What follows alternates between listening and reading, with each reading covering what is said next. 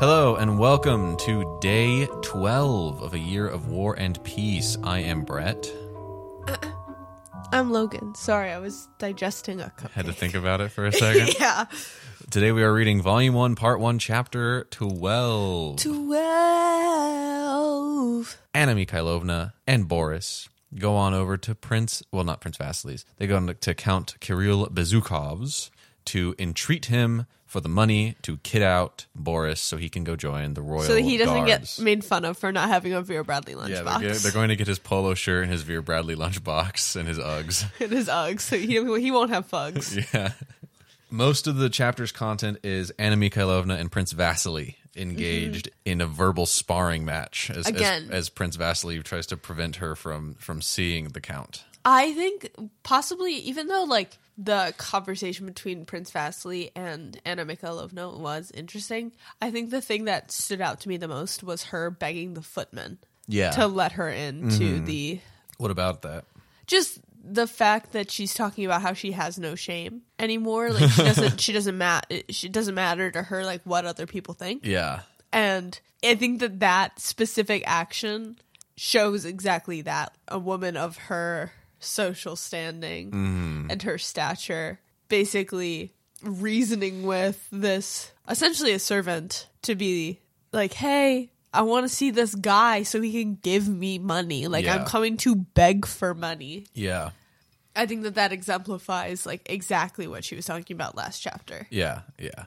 And so we enter, and she is reluctantly granted access to see Prince Vasily. And Prince Vasily comes out of Kirill Bezukhov's room, his bedroom, with a doctor. And the doctor's like, oh, it's bad. And Prince Vasily's like, it's getting bad again. Okay, doctor. And the doctor says some Latin to him. And then he leaves. And then he sees Anna Mikhailovna, and she's like, hey, and she's like emphasizing, I want to see my uncle. He's our uncle. I have a lot of love Count for Bezukhov. our uncle. And Which is he her uncle? She says, yeah, I mean, I don't know by what. Everyone's related, man. So I don't know by what connection, or if it's by her late husband, or if she's related to him directly or what. But somehow she is.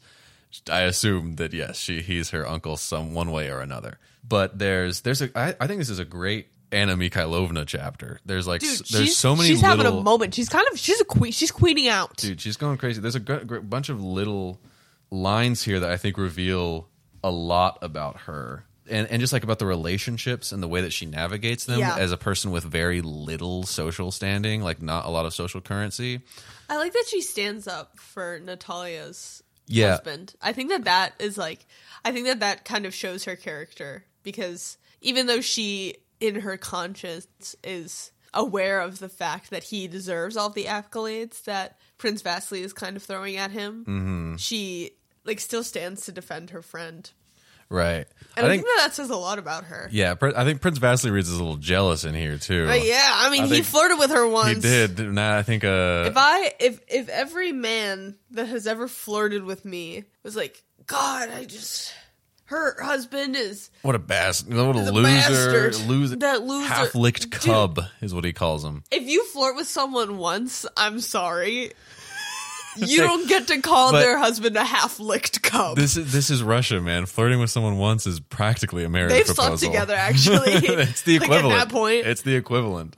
I think it's a really cool chapter in showing like how Anna Mikhailovna navigates a situation like this, where she doesn't have a lot of like gravitas or power, like the relationship between the two of them and the different tactics that she kind of pulls out to try and to just be this thorn that Vasily cannot get rid of. Yeah. I think there's a great line for Vasily where it says that he sort of stands up and exudes more voice and manner here than he did in Moscow, as like to remind her that she's under his obligation because he's already done her a favor, and she just sort of doesn't. She doesn't care. No, yeah, she doesn't care. Like she's queening out in this chapter.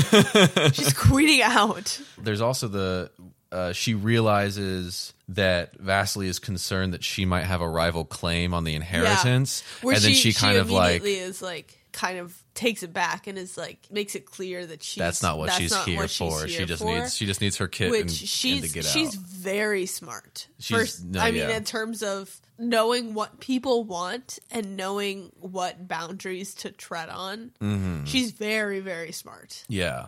And the lack of shame helps her as well. But I think that's definitely a big part of it. A big part of why she's successful. And then you get a little peek into Boris where he ribs Boris a little bit, and then Boris doesn't give a fuck. No, Boris is like very much taken after his mother. Boris doesn't care. I want a whole book about these two. Dude, these two are eating it up right now. And then there's the great line most of the way through. It seemed to dawn on the Prince Vasily, as it had done at Anna Pavlovna's, that Anna Mikhailovna was extremely difficult to get rid of. Yeah.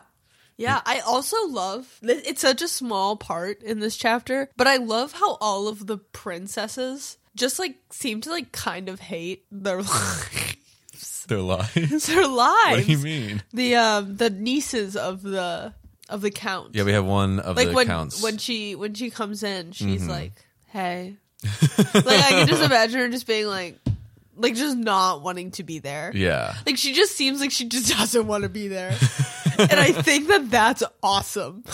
Yeah. Like you have this woman begging for money and like begging basically for her son to be relevant. Mm-hmm. This guy who like thinks he's the most relevant. Yeah.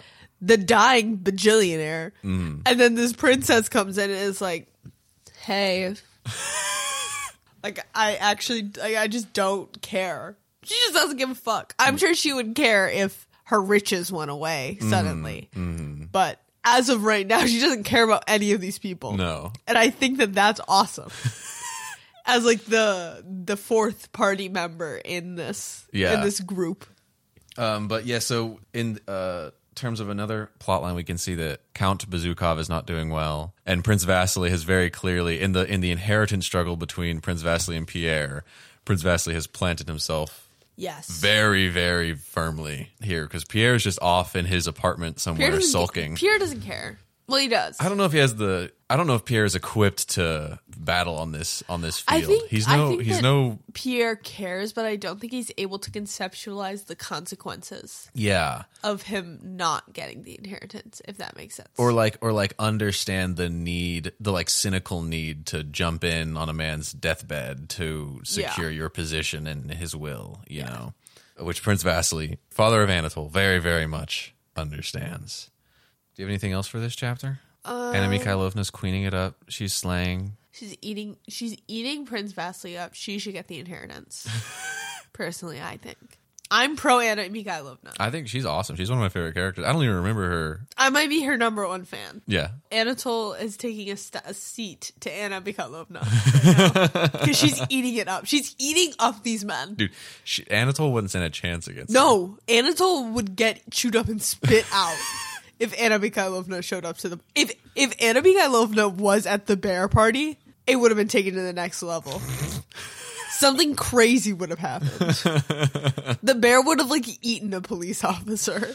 Anna Mikhailovna is getting that lunchbox. Dude, she's getting... Nothing is... Nothing...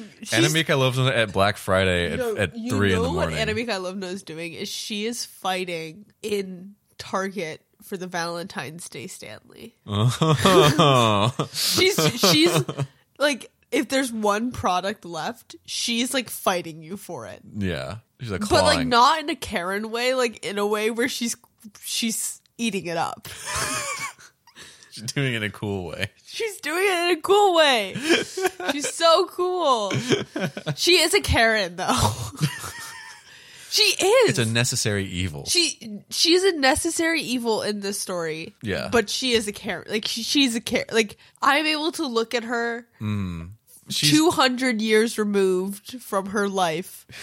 However. She's eating it up when she's going against other princes and aristocrats. But you know when she sits down to dinner and the server gets her order wrong, it's over. It's over. She throws the napkin on the table. She's like, can I speak to your manager? She did that here at the Footman. When she raided the Footman. Literally did. She literally, she has a Karen haircut. She has bad highlights too. But like in a slay way. Like in like so Y2K. It's almost like It's like chuggy way. She's doing it all, but she's doing it really coolly. But she's doing it really coolly, She's and really because she cool. loves her son so much. And maybe she'll make me look at Karen's a different way, but I also just don't think so. Dude, she's so mother. Literally. She's mothering. Anna Mikhailovna is mothering at a level that I just don't think I've ever seen before. So the princess at the end. She mothered this chapter. So at the end, the princess comes out. One of the count's nieces, the Count Bezukov's nieces, comes out. Has a little interaction with Anna. Anna asserts herself and then just throws herself into an armchair and invites Prince Vasily to sit down beside her, and then sends Boris off to talk to Pierre while she. Yeah. Oh my god. That's like when you go with your mom to like someone's house you don't really know, but she knows, and they like have a kid that's your age. And your mom was like, yeah, just like go play with this kid that you've never met before. Well, actually, Boris and Pierre are good old friends. We'll see in the next chapter. Are they good friends? Yes, they know each other. They know each other? They know each other. Oh, they do know each other. I don't think they're super close. I don't know if they've because Pierre's been to the Rostov's house. Yeah. So we will see that they do. Boris and Pierre do know each other, but I wonder what Pierre but yes. thinks of Natasha. Natasha? Yeah. I don't know. Oh, Pierre. Whenever I say Pierre, I think about that scene in Singing in the Rain. Oh, Pierre. It's going to have that effect Hopefully. on the microphone because I turned away. I know. Wasn't that cool? Oh, Pierre. And then so at the end, Boris heads off to go play with Pierre while the adults talk. What do you think they're going to go play? I think they're going to play Barbies.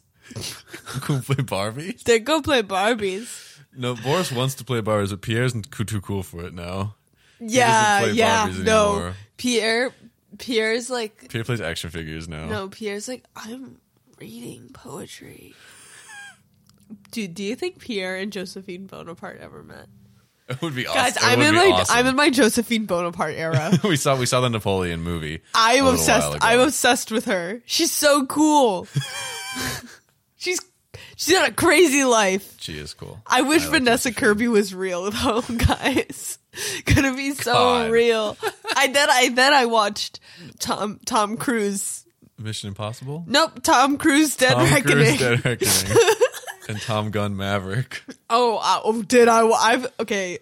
I love Top Gun Maverick. I didn't watch it at all when it came out, and then I saw it for the first time this summer and watched it 5 times in a week. And then I took a break and I watched it for the first time since those since those 5 times in a week last Saturday. I watched it on Saturday. And man, it's just an incredible film. Like every time I watch it, I'm just gobsmacked. So, Tom Gunn, if you're listening to this, Number 1 fan. you made a real good movie, man. Thanks, Tom Gunn. You did a really good job there. Okay, rankings. Oh, you have to come up with it. I do. So we'll do Anna Mikhailovna, Prince Vasily, and Boris, and the bedridden Count Bezukov. Oh, brother. Who is most likely to successfully pilot the mission at the end of Top Gun Maverick? Oh, shit. Do I need daggers 1 through 4? Or do I just need... Yeah. You're putting them in order.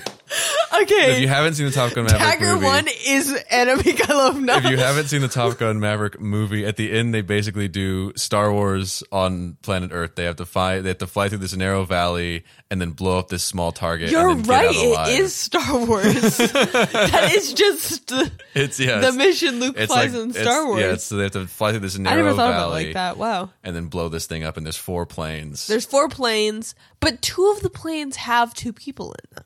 That's okay. They're just fighter pilot quality. Okay. Who's most likely to make Anna it out Mikhailovna is alive? Dagger 1. Anna Mikhailovna is Maverick. We all know that that's true.